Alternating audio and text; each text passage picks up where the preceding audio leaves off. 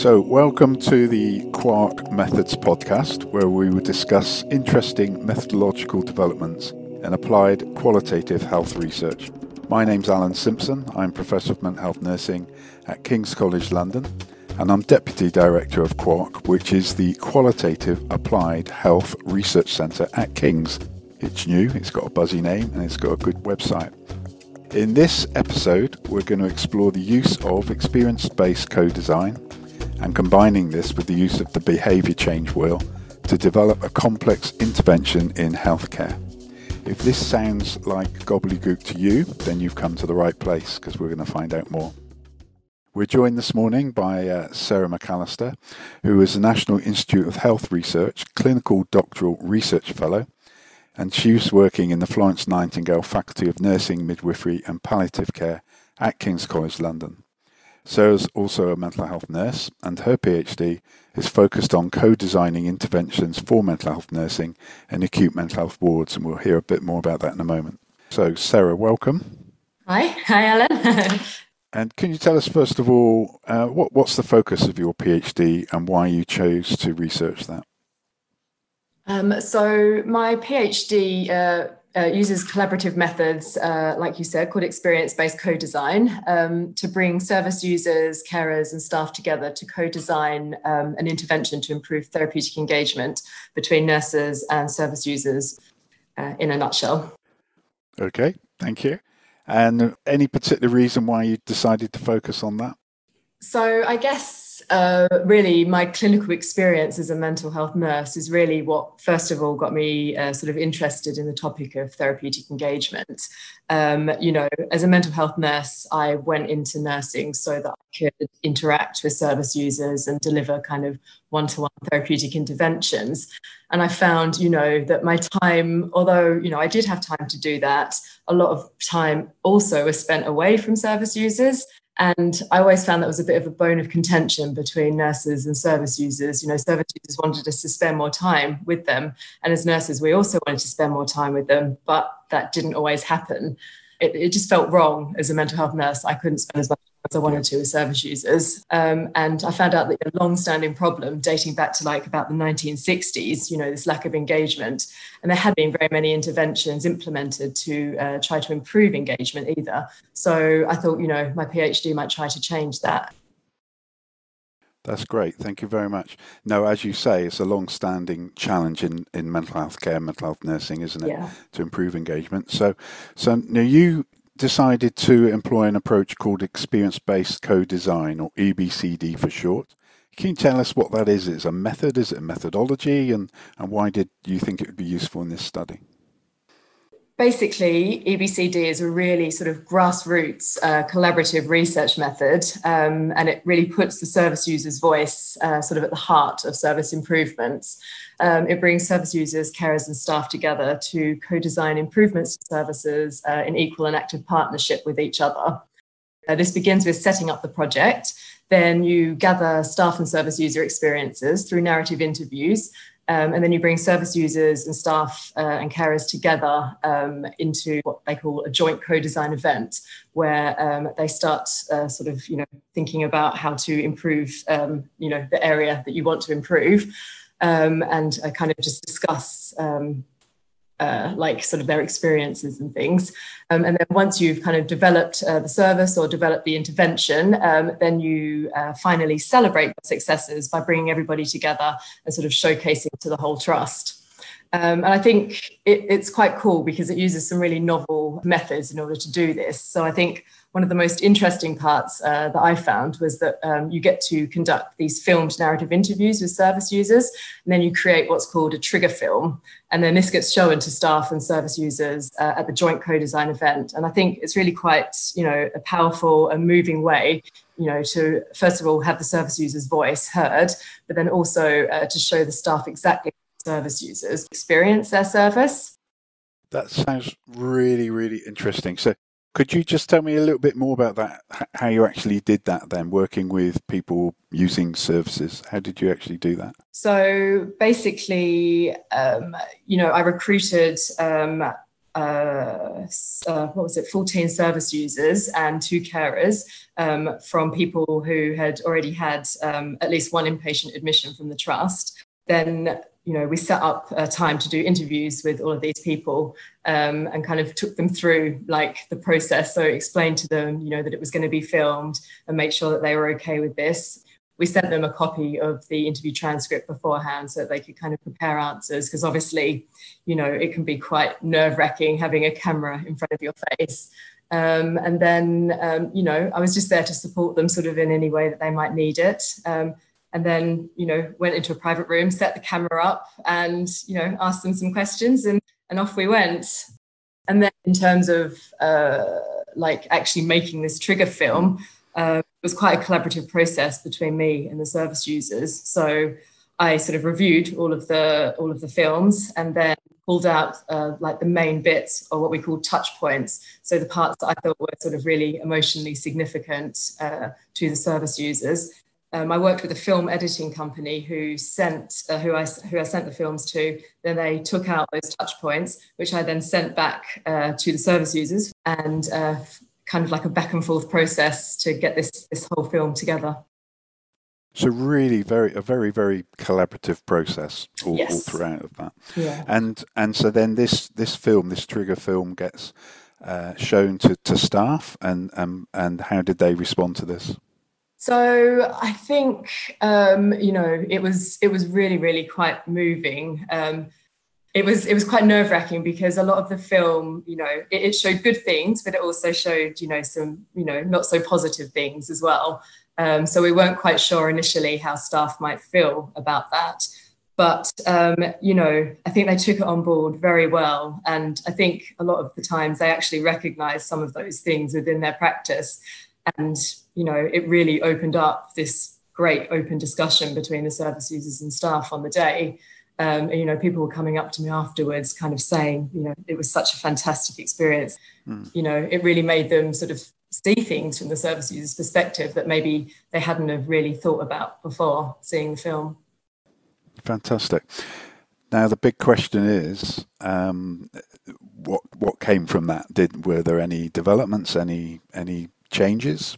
Yeah. So we've throughout the whole process, we have co-designed an intervention toolkit to improve therapeutic engagement. And it's got sort of 4 broad components. And I think what was quite interesting is that initially I was thinking that maybe there would be like some sort of a training program or something like that, because, that kind of is generally what comes from a lot of these processes. But having the input of the service users, there were so many ideas that I hadn't have even thought of, at the start, that actually came out of this. So an example was, one of the elements of the toolkit, we have quarterly events where staff and service users get together and they, have sort of these open discussions about services and how to improve it. So improvements can continue, past the life of this project. And we also co-designed this really snazzy little workbook. And it had all sorts of exercises to help engage therapeutically with each other. And there was an emotions wheel in there. So if service users kind of have difficulty articulating difficult emotions, they can look at this emotions wheel and sort of choose some of the words from that so that they can sort of converse with the nurses. And it was all illustrated by a professional illustrator. So, yeah. So lots of really innovative ideas. And as you say, things that perhaps we wouldn't have come up with. And I think that's the key to this, isn't it? Yeah, absolutely. I think, it was definitely surprising, some of the things that they came up with. And although there was a training element in there, I think, that was combined with so many other kind of, cool little things. Thank you. That's a really nice summary of that experience-based co-design. Obviously, there's a lot more to it. And I know you're producing a lot of papers on the back of this research. And I think anyone interested would be wise to have a look at some of those publications and some of the wider literature, and we'll link to some of that on the Quark website. But I just wondered, for you've perhaps touched on some of this, but what have been the most rewarding bits, and have there been any particular challenges? So Obviously, I think, the most rewarding bit for me was getting to work closely with my group of service users and, just basically seeing these ideas of theirs come to life in this intervention toolkit. And, I guess also I really, really loved making the trigger film. It was, I guess very different from what, you'd normally expect to do in terms of a research project. I think getting to learn how to use all of the camera equipment and, I even got to spend 2 days in a studio with a production company doing voiceover work and things like that. So that was great. And then just the staff reactions, I think, seeing the film, I could really see that it moved them. And, there's been requests, constant requests from the trusts that, they want the film, they want to show it to staff. So, it feels like it really actually, can make a difference. Fantastic. And any major challenges? So yeah, I think obviously this process, it's quite an in-depth process, and definitely the biggest challenge by far was, I guess, enabling or trying to enable staff to be engaged. I think EBCD is quite different from sort of, the usual methods that you might use. The whole project really can take up to a year to complete. So it's quite intense and it's quite a lot of work for staff to take on.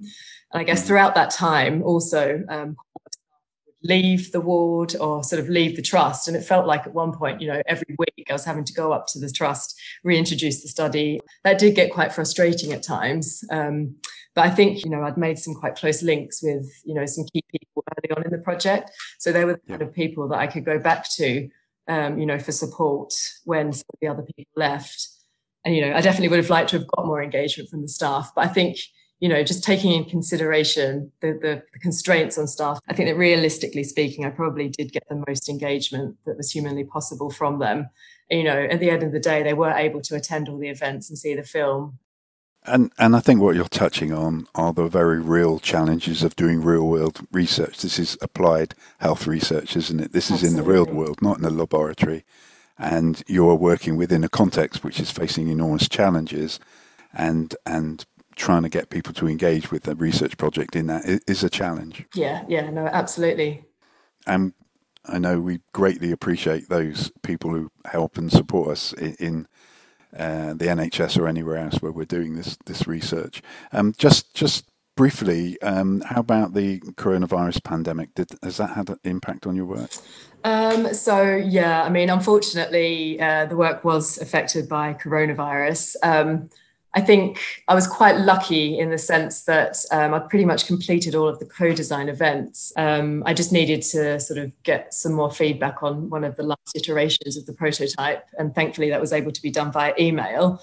But sadly, the pandemic's meant that I haven't actually been able to implement the intervention into practice. We had planned to do that in March. That sort of was right as the pandemic hit. Yeah. And I think along with many other researchers, we're all trying to adapt and adjust and work out what we can do during this period, aren't we? Yeah, definitely. So now, experience-based co-design, that sounds complicated enough, but you also use something called the behaviour change wheel. Now, can you explain what that is and how you used it? Sure. So basically, the behaviour change wheel, it's a guide, and it can be used to sort of systematically design behaviour change interventions. And it's quite a comprehensive framework because it brings together 19 other behaviour change frameworks into one. And I guess sort of broadly speaking, it follows these three overarching phases. So first of all, you need to sort of get an understanding of the behaviours that you want to change. And then secondly, you need to identify intervention options. And then from that, you identify content of what's actually going into the intervention. And I guess the wheel, it's sort of based really around what's called the COMBI model. And this suggests that a person's capabilities, opportunities, and motivations to interact to influence behaviours. And then you can use this model to really explore sort of like the context that the intervention is going to be implemented into. And then the wheel can also be used to identify what we call intervention functions. And these are basically sort of like the way that the intervention can change behaviour. Am I right in thinking this has come very much from the sort of health psychology world? It has, yeah, yes. And so it's very much about trying to underpin any interventions with theory and an understanding of what areas need attention and what interventions might best result in an impact. Absolutely, yeah. So it's all about kind of understanding the theory behind the intervention and like the mechanisms of actions. Okay. Could you give us one example of what that might look like in a real world example? So in terms of the intervention that we developed, so one of the sort of barriers that we found to therapeutic engagement in general on the ward, and we found this out through conducting interviews with staff and the service users, was that, you know, some of the staff felt like they weren't equipped with the skills that they needed to engage in a manner that, you know, was going to be helpful for service users. So we identified that as, you know, their capability to engage. So from that, we matched that with an intervention function, which was education. Because, you know, to increase a capability, you might need to educate someone on how to do it. And then from that, you know, some of the sort of content of the intervention was like this training film we developed, which was based around this model of therapeutic engagement, which we published as part of an integrative review at the beginning of the study. Mm-hmm. So on reflection, the approaches you've taken in your study, have they been useful? Have they been successful? Would you recommend them for others? Yeah, I mean, I think absolutely they've been successful and they were all really, really useful. I think, you know, in retrospect, obviously using so many different frameworks and models, etc., definitely has its challenges. But, you know, personally, I did find the approach quite useful. Behaviour change wheel is very systematic and it's methodical. And I think it really helped us to sort of fill in the gaps within the intervention toolkit, sort of like particularly in terms of like ensuring that we designed the intervention to address all of the barriers. EBCD was excellent in terms of understanding what people's experiences were. And then I think, you know, it was quite a creative process, the EBCD process, got us to a certain sort of extent. And then, like I say, then the behaviour change wheel came in. Okay. I know you're producing a lot of research papers, which I'll say more about in a moment. But have you got any other plans now? What's ahead for you? So, yeah, I mean, right at this very moment, I am frantically trying to write up this PhD, getting my teeth stuck into that, and, you know, writing the papers and waiting for them to be peer reviewed. And then in terms of what's going to happen after this project, so I've been actually really lucky to secure a job within the trust that I did this research at. Mm-hmm. And so that will be in the role of an improvement coach. And basically I'll be coaching some of the clinical teams within the trust to conduct their own quality improvement projects. And I think what I'm really hoping as well is that maybe we'll be able to use the intervention as part of this role and, you know, implement it into teams and then test it as part of one of the quality improvement projects. That sounds great. I wish you luck with that. And I know from having seen you working on this study, I think you've probably developed an enormous amount of skills, particularly around the collaborating and involving service users and staff in developing and improving services. And I think those skills will be incredibly valuable in the NHS. So I wish you luck with that. Oh, absolutely. I'm definitely going in there and advocating 100% for service user involvement. So that's going to be my little thing. Thank you very much for the interview, Sarah. I'm sure this is going to be very interesting for people. That was Sarah McAllister talking about her use of experience-based co-design and the behaviour change wheel. Her first publication from this work, which develops a conceptual model of nurse-patient therapeutic engagement on acute mental health wards, is available open access in the International Journal of Nursing Studies. And we will link to that on the Quark website. Now, the Quark website is just been launched. You just type in quahrc.co.uk and you will find that glorious website with lots of information up there, lots more podcasts to come, and we'll link in with other publications as they arise from Sarah's work. And so I hope you'll find lots of interesting things there. So do share this podcast with your colleagues and anyone you think might be interested, and look out for upcoming information on the new website. Thanks again, Sarah, and thanks everyone for listening. No problem. Thank you.